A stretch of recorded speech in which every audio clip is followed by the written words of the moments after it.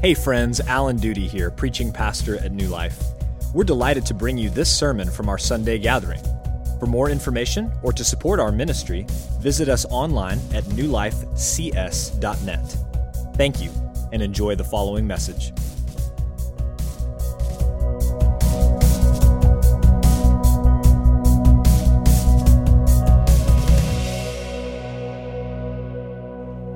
I'm going to mention two words here to begin. That anyone who is a parent with children ages 10 and under, or have had children, their ages 10 and under, or if you're a niece or you have nieces or nephews or little brothers or little sisters under this age, then you will know exactly the kind of fear and trembling that comes whenever I mention these two words. It's the words bath time. Bath time is a word, a sacred word in many of our homes. It's a very difficult word. You know, I hear from the world that our children are too sedentary and that they just sit around and do nothing and they just play video games.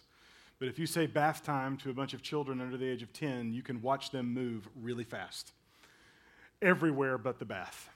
Running hither and yon, to and fro, scattered to the four corners of the world. You have to go and catch them and round them up and then go throw them in. I only just a little bit on that. I have 4 boys, and so bath time is very necessary and very difficult to complete with these boys. But it's extremely necessary because without it, my house would be, uninhabitable over not a long period of time. Bath time is hard, but bath time is necessary. I only bring that up to sort of give us a picture, not of people scattering hither and yon, but of the idea of something that is really, really necessary, really, really important, but also really, really difficult.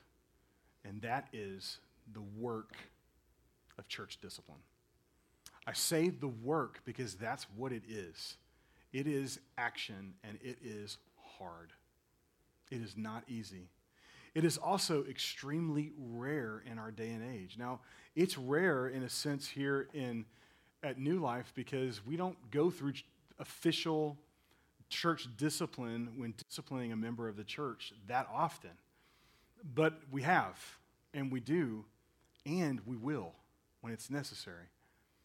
I'm afraid that it's even more rare outside of this church and other churches where people may have never experienced loving, biblical church discipline. When I was with Alan and we were planning out how we were going to preach for this coming year, and we saw who was going to be going where and all this kind of stuff, and I saw that 1 Corinthians 5 was going to be my week to be able to come and preach. I thought at first I'd have to put out a little PG-13 disclaimer because in the very beginning of this chapter, we see that Paul is using the example. He's speaking about a very specific incident that's happening in the church, and it is an incestuous relationship between a man and his father's wife. But the truth of the matter is that this text is really not about sexual immorality. That's next week. So Alan, take your vacation now as you're listening to this, and you can speak on it next week. This week, though, we are talking really about church discipline. We're talking about the purity of the church. We're talking about the protection of the name of Jesus and of the reputation of the gospel. That is what we're doing today.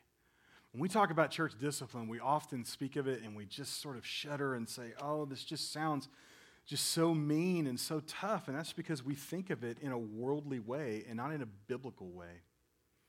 I would point us to the words of our very recently departed brother in Christ, Warren Wiersbe, one of my heroes and expositors of the word, when he wrote that discipline in the church is not like a policeman arresting a culprit. Rather, it is like a father chastening his son. When you think about a father chastening his son, my hope and prayer would be 2 things would come to mind. One would be a rigid consistency, but also that there would be a tenderness and a love that goes along with that. Because that's what real church discipline is supposed to be. It's supposed to be done in spirit and in truth. It's supposed to be done with gentleness and with straightforward firmness. Let's look at the text. The text is going to attempt to answer the question of why we exercise discipline within the church. And the long answer to that is very simple. It's for the sanctification of the church member. It's for the purity of the church body. And it's for the witness of the church's message. The short answer, we do church discipline for the sake of the bride and for the glory of the bridegroom. For the sake of the bride, the church, and for the glory of the bridegroom, Jesus. Long answer. We do it for the sanctification of the church member. Let's look at these first few verses here. The first 5 verses here in 1 Corinthians chapter 5. The first thing that Paul calls us to is he says, you should mourn over sin. That when unrepentant sin is happening within the church, our reaction should be sadness. We should be torn up. We should mourn over sin. He says in verse 1 that it's actually reported that there is sexual immorality among you, and a kind that is not tolerated even among pagans, for a man has his father's wife. Paul uses the word reported. The first thing he says, it's been reported. It's been heard. I know about this. Now listen, Paul is writing this letter to this church in Corinth, but he is far east of Corinth. He's about 350 miles as the crow flies across the Aegean Sea. Paul is in Ephesus, modern-day Turkey, southwestern Turkey. Corinth is in the southern part of Greece. It's on an isthmus that connects the mainland of Greece with an archipelago and a bunch of islands that are there together and another strip of land, another body of land. It's 350 miles away. Communication has to travel across the sea.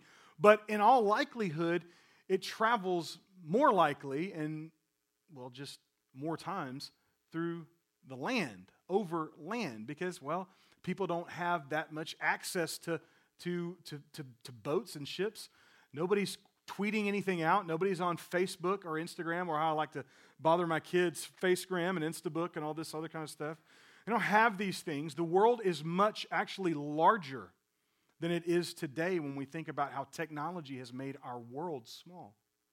It takes longer for communication to be disseminated, for it to travel from one place to another. And if you're talking about traveling, you would have to take this circuit from Ephesus all the way around to Corinth. That's almost 1,500 miles. It would take a long time. If you were going to drive that, it would take a long time, much less go on foot. And yet, from so far away, from such a seeming distance, this incident, this scandal is being talked about and gossiped. People outside of the region of Corinth have heard and they have talked about this incident. What does that tell us? Sin never stays hidden or even stationary. It will be exposed, and its damage will reach places that are never imagined. We always think that our sin is personal, and our sin is never simply personal. We always think that our sin, or sometimes we think that our sin is private. No sin can ever truly, eternally be private.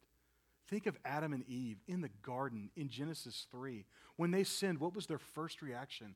We're going to go hide from God. Can you imagine that? We're going to hide from God. We're going to hide from the omnipotent, omniscient being of all the universe. We're going to hide from him behind trees, behind bushes, right? That sounds absurd, doesn't it? Church, any kind of hiding of sin is absurd. We can't do it. God knows it, and he will uncover it. What is this scandal that is being reported to Paul? It's sexual immorality. The word is porneia, which means any sexual activity outside of covenant marriage. No exceptions. It's in the predicate nominative case also, and that doesn't mean a whole lot to most of us English speakers. But here's what it means. It means that he's not talking about something that may have happened. He's not talking about something that could happen. He's talking about something that has happened. This is a fact. We are not dealing with ethereal White Tower ideas. We're not contemplating what could happen. He is dealing with the here and now. That is what church discipline is for. It's for the here and now. It's for the real life. It is for the stuff. It is for the sin that we entangle ourselves in.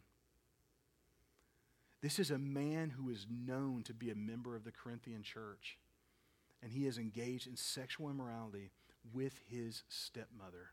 Now, what about that? I don't want to go too far into the weeds on that for a lot of reasons, but we need to establish a couple things here. First of all, we know clearly from God's word that this is not okay, right? Leviticus 18:8 says that you shall not uncover the nakedness of your father's wife. It is your father's nakedness.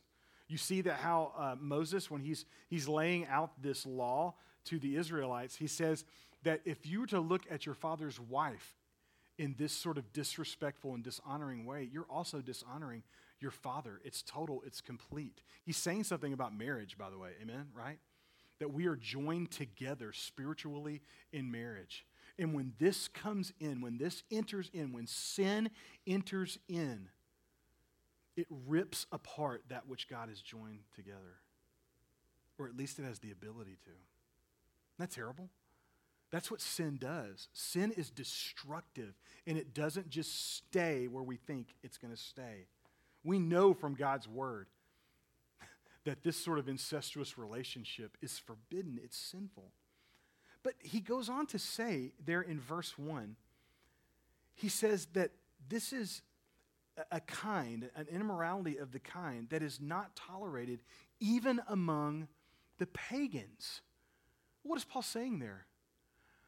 Well, he's saying that this is something that non-believers don't even do. Christians who have been bought and purchased by the blood of Jesus, or at least profess that they are partaking in something that even the outside world won't do. How do we know this? The ancient Roman law expert Gaius in 161 AD, I'm giving you a quote from 161 AD. That's about 100 years after Paul writes this letter. All right, I want you to think about that. Keep that in mind. This is how progressive it's gotten, right?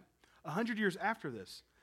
He says, it is illegal to marry a father's or a mother's sister. Neither can I marry her who has been ever my mother-in-law or stepmother. This is not acceptable behavior amongst even the pagan Gentiles there in Corinth. In the first century BC, that's about a century before Paul writes this letter, the famous Roman orator and philosopher Cicero, he says this, he says, mother-in-law marries son-in-law. Oh, to think of the woman's sin. Unbelievable, unheard of, to think that she did not quail. Now, I don't know exactly what to think that she did not quail means, but I like to bird hunt, and I know what a quail looks like, and it is not the most elegant of all birds in flight. Not at all. As a matter of fact, you have to get a dog to get it up in the air, right? Just so that you can take one down. Listen, 100 years before, 100 years afterwards, this church was not only allowing a man to engage in this type of sinful behavior without apparent consequences, behavior that even those outside of the church in different time periods, no less, they would have found abhorrent. This church was apparently proud of their open, their tolerant, their more licentiously liberal attitude towards the lifestyle choices of its members. They allowed for sin within the church. So what is Paul's grievance against them? Look at the first part of verse 2. He says, are you he says, and you are arrogant. Ought you not rather to mourn? He says, you're arrogant. Phazuo, it means to puff up. The word picture in the Greek is the idea of an animal who's trying to establish his domination. I'm the alpha male. So it's like a dog or a cat, right? When they come into contact with another dog or cat, they are the alpha, and they're going to let you know. And the hair is going to stand up on the back of them. They look so ridiculous, right? Especially like little kitty cats are like that big. And I'm like, I could just punch you right now, so over the fence. But I wouldn't do that because I love animals. You're just trying to be so big and bad. This is what Paul is saying to that church. That you're so arrogant. You're so puffed up. You think you're something that you're not. They believe themselves to be great. They believe themselves to be powerful, to be chic, to be attractive to the world, to be on the right side of history. How far have we come, by the way, in the modern church, even in the American church? How far have we come in our own sanctification since Paul penned this letter? We don't have to go very far into church history to find churches celebrating what Scripture forbids. Idolatry, heresy, racism, abuse, sexual immorality, fornication, homosexuality. And listen to this. It's not even just about what the church tolerates. Because what sin that is tolerated in the church is not first tolerated in the hearts of God's individual people. It starts here, right? John Calvin said that the human heart is an incessant idol factory. It means that we have no end to the amount of idolatry that we can engage ourselves in. We can make an idol out of anything, right? It starts here. I would only add to Brother John that what we produce in our hearts never stays there. Eventually, our sin is manifest in what we think, what we say, what we do, and what we tolerate. He says you're arrogant because you tolerate this within the church. He says you should mourn. You ought rather to mourn. Mourn, literally, pantheo, means to mourn over the dead. They should be in mourning. They should be in grave clothes. They should be looking like and acting like they're going to a funeral. These Christians are celebrating in their own strength when they should have been mourning over the loss of a brother and of the disrepute coming to the reputation of Christ in his body. They should have been grieving over their own sin. They should have been distraught over wickedness in the house of the Lord, but they're partying in their pride. No, Paul says you should judge this sin, Corinth. You should judge this sin, church. Look at the second part of verse 2. He says, let him who has done this be removed from among you. That word remove, airo, it's the same word that's used in Luke 23 when the crowds were asked by Pilate if they wanted him to release Jesus or to release the murderer Barabbas. And they all cried together in verse 18, away with this man. That's the word. Remove. Away with this man, talking about Jesus, and release to us Barabbas. They wanted nothing to do with Jesus. Paul uses that same word, and that sounds harsh, doesn't it? But it's truth. He says, you are to be removed from the presence of this man in your congregation. Paul is not interested in entertaining sin. He is not interested in placating sin, in excusing sin, or in any way tolerating unrepentant sin among God's people. He wants this man utterly taken out of the midst of the congregation. He wants the world to no longer be able to identify the church with the unrepenting, sinful man. That sounds rough, doesn't it? It gets rougher. Look at verses 3 and 4. He says, for though absent in the body, I am present in spirit. And as if present, I have already pronounced judgment on the one who did such a thing. when you're assembled in the name of the Lord Jesus and my spirit is present with the power of the Lord Jesus, you are to deliver this man to Satan for the destruction of his flesh, so that his spirit may be saved in the day of the Lord. These Corinthian believers thought that, well, as long as Paul's not here, right? Something about when the cat is away and mice playing, something like that, right? He says something about like if Paul's not here physically in Corinth, as long as he's away on vacation in Ephesus, that's where you go on vacation, Turkey, right? Amen? I don't mean to offend anybody from Turkey. As long as he's away, they wouldn't have to do the hard work of placing this unrepentant brother under church discipline. Paul says that if what has been reported to him is true, then it doesn't matter if he's there physically. He's there in spirit. In other words, the spirit of what he has already taught them, the very word of God, is effective, whether Paul's physical presence is there or not. Paul helped plant that church in Corinth.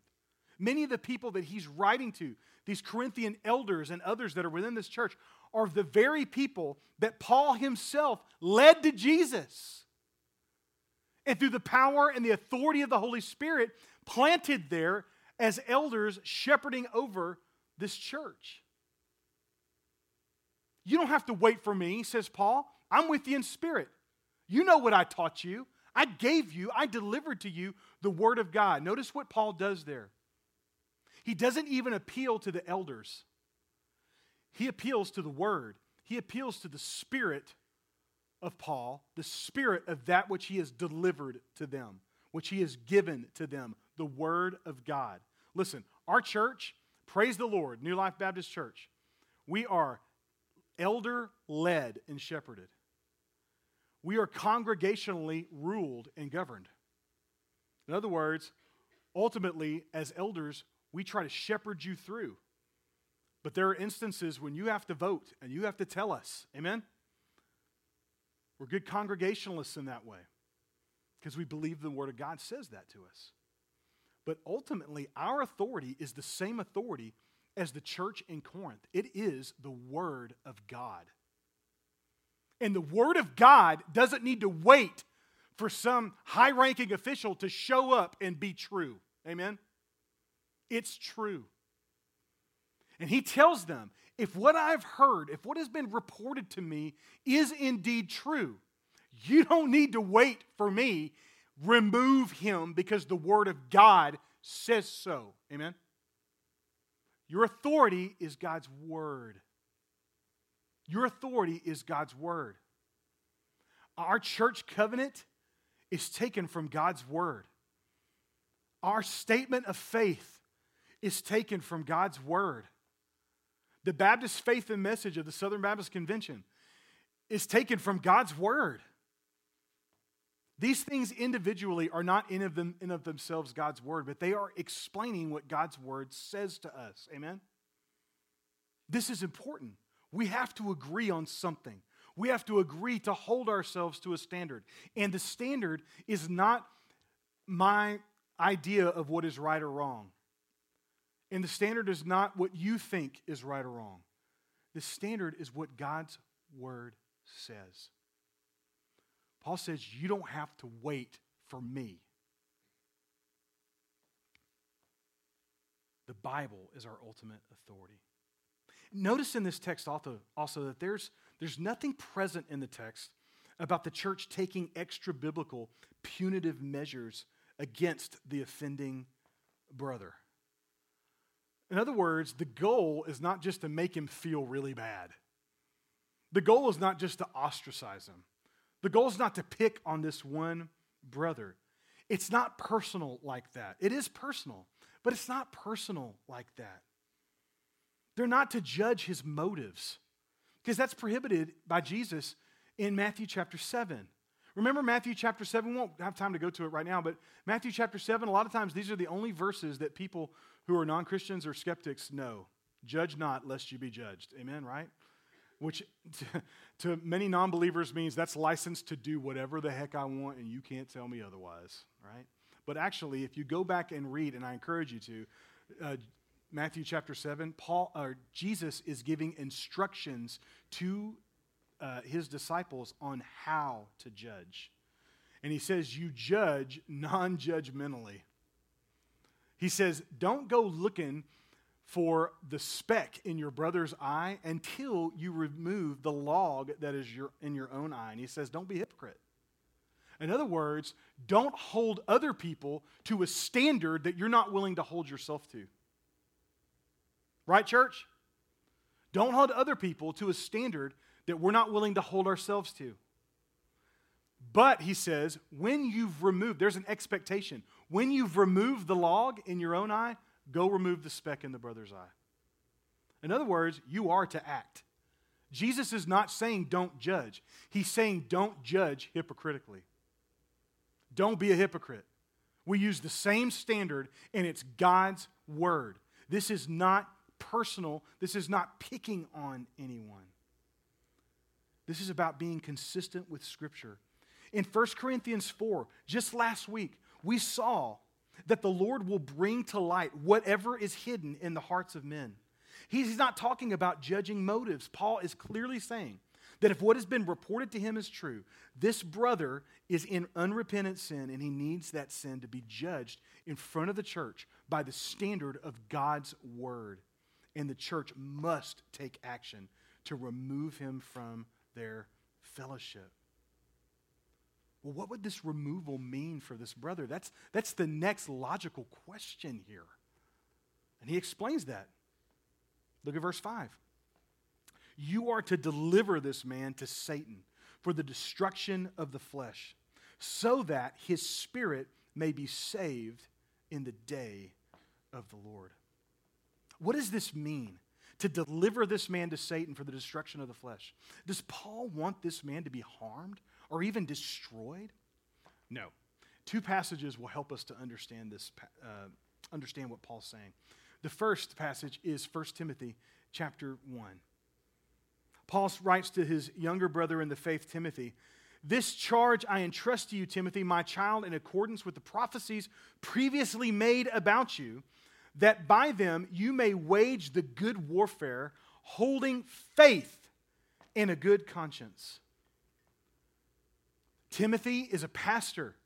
He was called to be a pastor, and he had elders lay hands on him, prayed over him, and he was vested with authority as an elder in the church in Ephesus. And he says, you're an elder. And you're an elder not because I said you're an elder. You're an elder because the Holy Spirit has called you. And these men have come and laid hands on you. You have been empowered by the Holy Spirit. And you hold to faith in a good conscience. You trust the word that has been delivered. Some have rejected this, he says. And by rejecting this, some have made shipwreck of their faith. Some have rejected the authority of the word, and they have rejected the authority of the word by rejecting the authority of the elders that have been placed over them. And by rejecting this, they've made shipwreck of their faith. Among them are Hymenaeus and Alexander, whom I have handed over to Satan, that they may learn not to blaspheme. Do you see that there? They've been handed over to Satan, which is the same sort of phrase that he uses here in 1 Corinthians 5.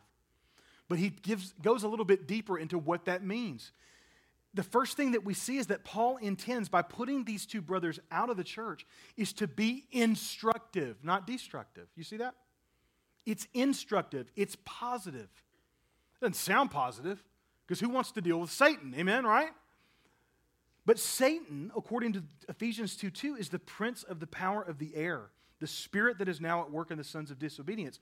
Satan is working in the world to build his own kingdom. He wants to keep the non-believer deceived, and he wants to make believers unfaithful and miserable. If these brothers are truly saved, Hymenaeus and Alexander, then they will desire to cease blaspheming the word of God, and they will willingly submit to the leadership of the Ephesian church elders and to God's word. And if they're not true believers in Jesus, there's no Christian life to be destroyed, is there? Why? Because they're not Christians. And if they're not yet actual believers, then the Ephesian church will know to approach these men as all those who do not yet believe upon the gospel of the Lord Jesus Christ. Do you see that? It affects our witness to them. If I know that they are not a believer, if it's become apparent that they're not a Christian, then I'm going to engage with that person differently than I would a brother. Why? I don't expect, and the Bible doesn't expect, non-believers to act like believers. Amen? But the whole reason why we are in this mess is that the Bible does not expect believers to act like non-believers. This has real, eternal implications that we'll get to in just a second. There's another text that helps us with this. 1 Corinthians 3, 14 through 15, just 2 chapters before. If the work that anyone has built on the foundation survives, he will receive a reward. If anyone's work is burned up, he will suffer loss, though he himself will be saved, but only as through fire. Here, just 2 chapters back, Paul tells us that anything which has its foundation in Christ, anything that is built and possessed by the work of Jesus on the cross, it will survive his coming judgment into eternity. Because of this great truth, the Corinthians should not fear for the offending brother's harm to his flesh by living according to this dark world. That world and everything it values and trusts in will be destroyed. Instead, they should pray that his time out from under their care would reveal to him what his life's foundation truly is. Is it the world or is it Christ? If it's Christ, he'll be drawn back by the common union of the Holy Spirit living within all true Christians. And if his foundation is the world, then they must pray for God's grace to prevail upon him, to prevail upon his heart, and for him to come to faith in the finished work of Jesus upon the cross. This can only be done by the power of the Holy Spirit. They must pray for his power. They must be diligent in witnessing to this brother and telling him the good news. They must pray for the sanctification of this church member. That's why we have church discipline. But not only for the sanctification of the church member, but it's also for the purity of the church body. Look at verses 6 through 8. Beginning the first part of verse 6. He says, your boasting is not good. I love the bluntness of Paul. Your boasting, your arrogance is not good. What do you think about that, Paul? It's not good. Paul, tell me about their boast. It's not good. It's not good. We're to deal humbly with their sin, and yet they're not doing that. They're dealing arrogantly, and it's not good. That word not good, by the way, so that phrase not good, kalun. It literally means not beautiful. The church is supposed to be beautiful. The church is supposed to reflect our Savior. The bride is supposed to reflect the bridegroom. The sheep is supposed to reflect the shepherd. It's beautiful. And ultimately, the church is beautiful in Christ because of the work of Christ. But this situation, it causes the church to not look beautiful to the world. And let me tell you something. It's not the sin in and of itself that is causing the church to not look beautiful to the world, because everybody knows that no one's perfect, that everybody sins. What is ugly is the fact that the church won't deal with this sin. What's ugly is that this church desires to look like the world, and the world is ugly. That's the problem. This sinful scandal is not something to be proud of. This cavalier attitude towards sin is ugly. The church should have been humbled by the scandal of such abhorrent sin by a professing member, but they instead were boastful. Their first step should be to walk in humility. And how should they do that? So glad you asked. That's for the rest of verse 6 through verse 8. They are to completely purge the sin. Do you not know that a little leaven leavens the whole lump? Cleanse out the old leaven, that you may be a new lump, as you really are unleavened. For Christ, our Passover lamb, has been sacrificed. Let us therefore celebrate the festival, not with the old leaven, the leaven of malice and evil, but with the unleavened bread of sincerity and truth. Their first step should have been to humbly remove the sinning brother. Why? And Paul uses the example of Passover meal preparation. So according to Exodus, the Jews were to prepare for the Passover, the commemoration of God's delivering his people out of Egypt by preparing and eating a hastily prepared meal of a spotless lamb, unleavened bread, wine, and bitter herb. All of these elements, by the way, have their own meaning. Obviously, the spotless lamb represents the Messiah, amen? Looking forward, looking future to the spotless lamb who knew no sin, who would be sacrificed on our behalf. And the bitter herbs, they have a symbol, they're symbolic also. We're not to turn back and think of our bondage as something that was good. We're not supposed to like our sin that we've been rescued from. It's supposed to be bitter. That old life, that old place was bitter. That bondage was supposed to be bitter. They're supposed to be reminded of that. And unleavened bread. The bread was to be unleavened, similar to what we're about to use here as we share the Lord's Supper together. Meaning that it was unleavened meant that it could not contain yeast or leaven. Leaven would have caused the bread to rise. It would have added time for it to bake, and therefore it would have caused the Jews to delay their journey out of bondage.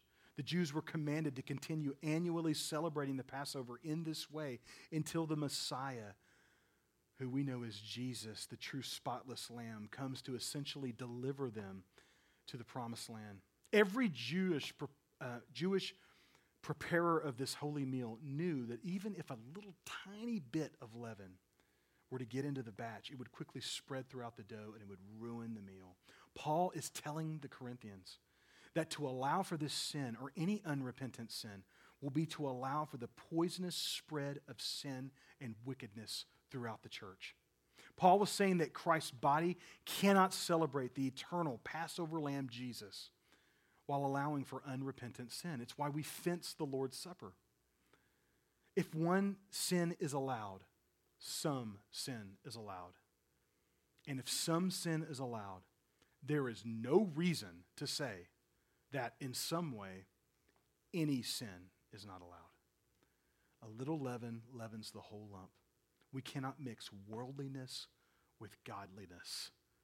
They are opposed. Okay. Well, how do we walk through this kind of process of discipline? Well, Jesus gives us the answer in Matthew chapter 18. And he's going to mention something that had never been mentioned before, by the way. And it's called the church. This is before his crucifixion, his death, and his resurrection. This is before Pentecost, when we sort of recognize the ushering in of the church age. He mentions the church. What does that tell us? This is his idea, not ours. Amen? This should reassure you, church. You're not being overly harsh. You're only being faithful to what God has commanded us to do, what Jesus explicitly expects from us. He tells us in Matthew 18, if your brother sins against you, go and tell him his fault between you and him alone. You see the doctrine of subsidiarity. See, it's subsidiarity. That means that discipline begins in the smallest place first. It really begins in my own heart, amen? I need to be disciplining myself. I need to be submitting to the Holy Spirit. But also, subsidiarity means that I'm to take care of my brother in Christ, right? This is why we're in life groups, because we can do life better together in smaller groups than just here on Sunday mornings, amen? And then it goes out. See this pattern with Jesus. If your brother sins against you, go and tell him his fault between you and him alone. If he listens to you, you've gained your brother. But if he does not listen, but if he does not listen, take one or two others along with you, that every charge may be established by the evidence of two or three witnesses. If you refuse to listen to them, Tell it to the church. First time you see that word, the ecclesia, the gathered ones. And if he refuses to listen even to the church, let him be to you as a Gentile and a tax collector. Now, if you work in a tax office, God bless you. I don't think that Jesus is specifically calling you out right now, although I have my own opinions of the IRS. But to know someone as a tax collector or a Gentile means to know them to be outside of God's family. He says we're to treat them as one who are not within God's family, as a non-believer. And there's a totally different way to approach a believer and a non-believer. This process, by the way, is super simple, but it is not easy. We can't allow for sin to go unrepented in the church. But it's not only for the holiness of the bride of Christ. Lastly, we go through church discipline for the witness of the church message. For the witness of the church message. Look at verses 9 through 13. I wrote to you in my letter not to associate with sexually immoral people. Not at all meaning the sexually immoral of this world, or the greedy and swindlers or idolaters. It says then you would need to go out of the world. But now I'm writing to you not to associate with anyone who bears the name of brother, if he is guilty of sexual immorality or greed, or is an idolater, reviler, drunkard, or swindler, not even to eat with such a one. For what have I to do with judging outsiders? Is it not those inside the church whom you are to judge? God judges those outside. Purge the evil person from among you. That's a tough word, isn't it? It's a tough word. It seems to sort of go against our natural inclination for inclusion and fellowship, doesn't it?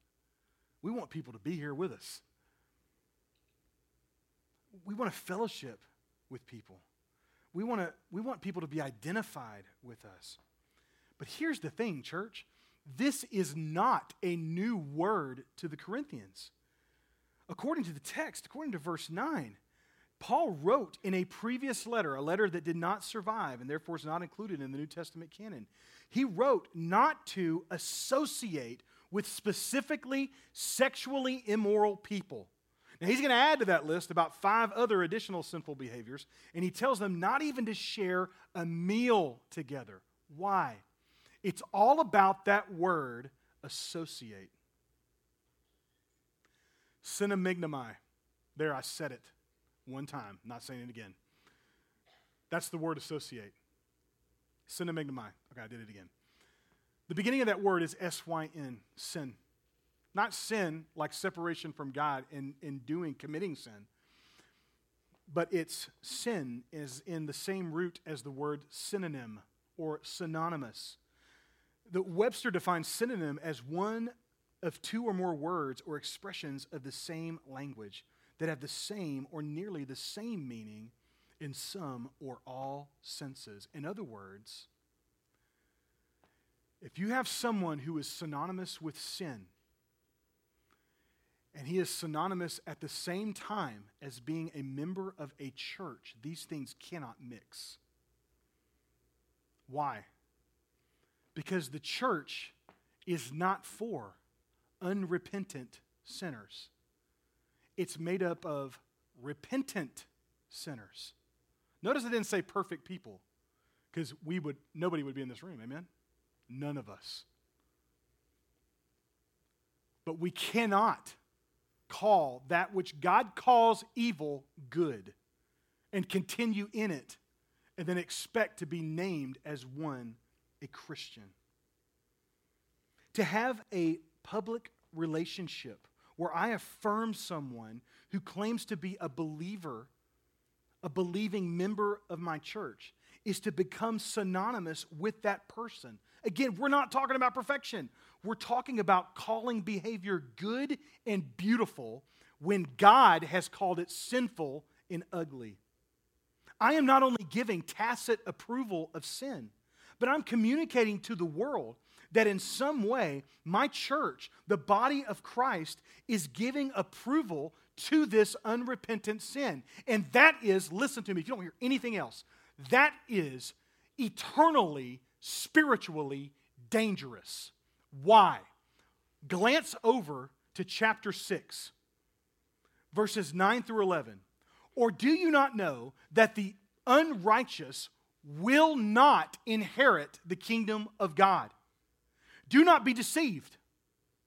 Neither the sexually immoral, nor idolaters, nor adulterers, nor men who practice homosexuality, nor thieves, nor the greedy, nor drunkards, nor revilers, nor swindlers will inherit the kingdom of God. And listen to this.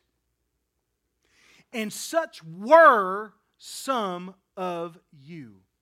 But you were washed, you were sanctified, you were justified. In what? The name of the Lord Jesus Christ and by the Spirit of our God. He's not under any sort of false impression that the believers that are within the Corinthian church are perfect people. Not at all. But they are a repentant people who are placing their trust and faith in the work of Jesus. And they are believing the word of God, that when God calls something sin, it is not to be a part of our life. If they were to mix this up and to continue to allow this unrepentant brother in this church, then they are saying to the whole world that incestuous relationship that he has with his stepmother is okay. And God says it's not okay. God says you can't go to heaven in that kind of unrepentant sin. Do you see the eternal ramifications here? We cannot, it is dangerous to call sin good. Do you hear me, church? Because there will be people otherwise who are sitting in the church who will believe themselves to be saved, who have not looked really at their own life, not closely enough at least to say, They'll not look at their own hearts and see really and truly what they're believing on. They will believe themselves to be inheritors of the kingdom of God, when in truth they have not been justified or sanctified. Something, by the way, they cannot do apart from the work of Jesus. Christ does it. But when Christ does it, he puts his Spirit within you and within me, and he won't let us continue to live the way we used to live. And if we do, we need to examine our life. Paul says, no. It would be dangerous to the eternity of this sinning brother or sister and dangerous to the gospel witness of the church. The unrepentant sinner within the church must be isolated from identification with the Christ church for the sake of his or her soul and for the sake of the church's gospel mandate. Bo, that sounds harsh. Again, I'm not talking about those who don't claim Christ as Lord and Savior. I'm only talking about those who have all agreed to live under the standard and authority of the Word of God. Those that don't know Jesus yet, well, the only way to avoid engaging non-believers is to leave the earth. And none of you are astronauts. Amen? We're here, man. This is where we are. This is where God has placed us. And I'm going to tell you another thing. This is not new, this idea of being completely out of the world as a Christian. You can't do it. But we've been trying to do it for centuries. Whether it's the ascetic monks of the Middle Ages, the Amish and the strict Mennonites of the last 3 centuries, or just the bubble of the Christian subculture that has just hyper-insulated itself from any type of relationships outside the church. Christians have been attempting to spiritually leave the world since the church's inception. But the reality is, to believe that you can completely leave the world is to leave reality. It's just not true. Not only is it not true, it's not good. You are Christ's ambassadors, amen? We're here to live and to love and to be a witness for Jesus Christ. That's what Jesus says to his own disciples in the high priestly prayer of John 17. He says, I've given them your word, and the world has hated them because they're not of the world. He's praying to God for his disciples. Just as I am not of the world. I do not ask that you take them out of the world, but that you keep them from the evil one. They're not of the world, just as I am not of the world. Sanctify them in your truth, your word, in the truth, your word is truth. And you sent me into the world, so have I. As you have sent me in the world, so I have sent them into the world. And then after his resurrection, when he comes and meets with his disciples again, he gives them the same mandate. It's so awesome. Before the resurrection and after the resurrection, it's the same mandate. Jesus said to them again, peace be with you, as the Father has sent me. Even so, I am sending you. The weather's getting a little bit cooler until this week when it gets back up to almost 90. The weather's getting a little cooler, which tells us that Christmas is around the corner. Amen? What is Christmas? We celebrate God sending Jesus into the world. And just as God sent Jesus into the world to live and love among us, God has sent us through Jesus to live and love among the world. This is where we are. We're in the world. We're not of it, but we're in it. God has called his people to go into the world, to build relationships with those who do not yet know his son Jesus as Savior. Listen, we cannot expect non-believers to act like believers. But church discipline is not for non-believers. Church discipline is for us. And church discipline is good. I was a long snapper for Aggie football for 3 years. Let me say this again. I was a backup long snapper for A&M football for 3 years. That way, I will take the impressive nature of myself down several notches in your eyes. I was a backup long snapper, which meant I spent a lot of time on the sidelines. But I can teach all of you in 90 seconds how to deep snap a football. Let me do this real quick. If I had a football, it'd be a lot easier, but I don't, so you have to imagine it. So imagine that you're about to throw a football. So if you're going to throw a football, you would take the laces and you have it on your finger of your dominant hand, the hand, whatever it is that you throw with. You'd have it about the top third of the football, okay? So you don't want it in the middle. You definitely don't want it at the bottom. You want it at the top third. And you take your off hand, right, your non-dominant hand, and you take that hand and you would take your middle finger and put it on the crease that is opposite of the laces. That's how you're going to grip the football. Before you do that, you have to address the football, which means that you have to come up to the football in an athletic stance, which is your feet are a little bit more than shoulder width apart. Does that make sense? Or just like this. This is an athletic stance. No matter what sport you play, basketball, baseball, football, soccer, whatever, everybody gets in this stance at some point. But now you're going to address the ball. So you're going to sink your hips. You're going to take your bottom low. Bottom has to be low. Can't be too low or you'll roll it back there. But it can't be too high or you'll snap it over his head, right? So we address the ball. I take the ball, and here's what I do. This is so simple. I am just going to throw my thumbs right here between my knees. That's all I'm going to do. Throw them. Remember how my hands are. Remember? Y'all remember that. And now I'm going to throw my thumbs like this. When I do that, it is going to naturally allow the ball to rotate and spiral with velocity, depending on how hard I do it, right? When you do that, it will right between the legs and bam, get to the punter or to the holder. There, you all know how to deep snap. I honestly couldn't teach you anything more. That's all it is. So now all of you should go and ask Jimbo if you can go and snap for the team. We need help, right? Amen. Saw that yesterday. We don't need help in deep snapping, that's for sure. We got a really good deep snapper. Here's the thing. Deep snapping is really simple. It is really hard to do, especially in front of 106,000 people. It's just really hard to do. And the reason why it's hard to do, it's simple, but it's really hard to do is because it takes a lot of practice. I used to lay on my bed when I was in high school and in college when I was on the team, and I would lay on my bed in my dorm room or in my room at home. I would take a ball and I would snap it, and I would lay on my bed, and it was purposeful on my bed, and I would have to do 100 perfect snaps. It had to be a perfect spiral. It could not wobble. Could not wobble. I did it so much to where I could give laces to the holder, so I didn't have to spin laces. Like just a lot of practice. And it couldn't touch the ceiling. And if it ever did those things, if it ever wobbled or if it ever touched the ceiling, then I'd start over. Even if I was at 99, I'd do it 100 times perfect every night. I snap the ball hundreds of thousands of times. Snapping is simple, but it is not easy. Church discipline is not complex. Matthew 18. It's not complex. It's very simple, actually.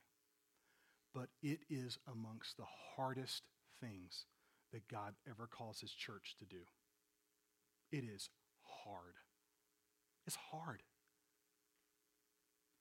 But if we love Jesus and we love his word and we love our brothers and sisters in Christ, and if we love the world and the witness that we're giving to the world, we will engage in loving church discipline. We will. It's not easy. It's simple, but it's hard. But it's worth it. Let me pray for us. Father, thank you so much for this day. Thank you for your word. I pray, God, that you would bless our time together. God, help us to take to heart what it means to be in church discipline, what it means to engage in the real hard work of loving our brothers and sisters in Christ enough to tell one another when we're wrong and to hold one another accountable, even to the point of treating a brother or sister like they're not a Christian because they're not acting like one. Help us to always keep the gospel at the center, to love people well, to be faithful. And Father, finally, we need your grace in this. We love you in Christ's name. Amen. Thank you for listening to the sermon audio from New Life Baptist Church in College Station, Texas. For more information or to support our ministry, visit us online at newlifecs.net.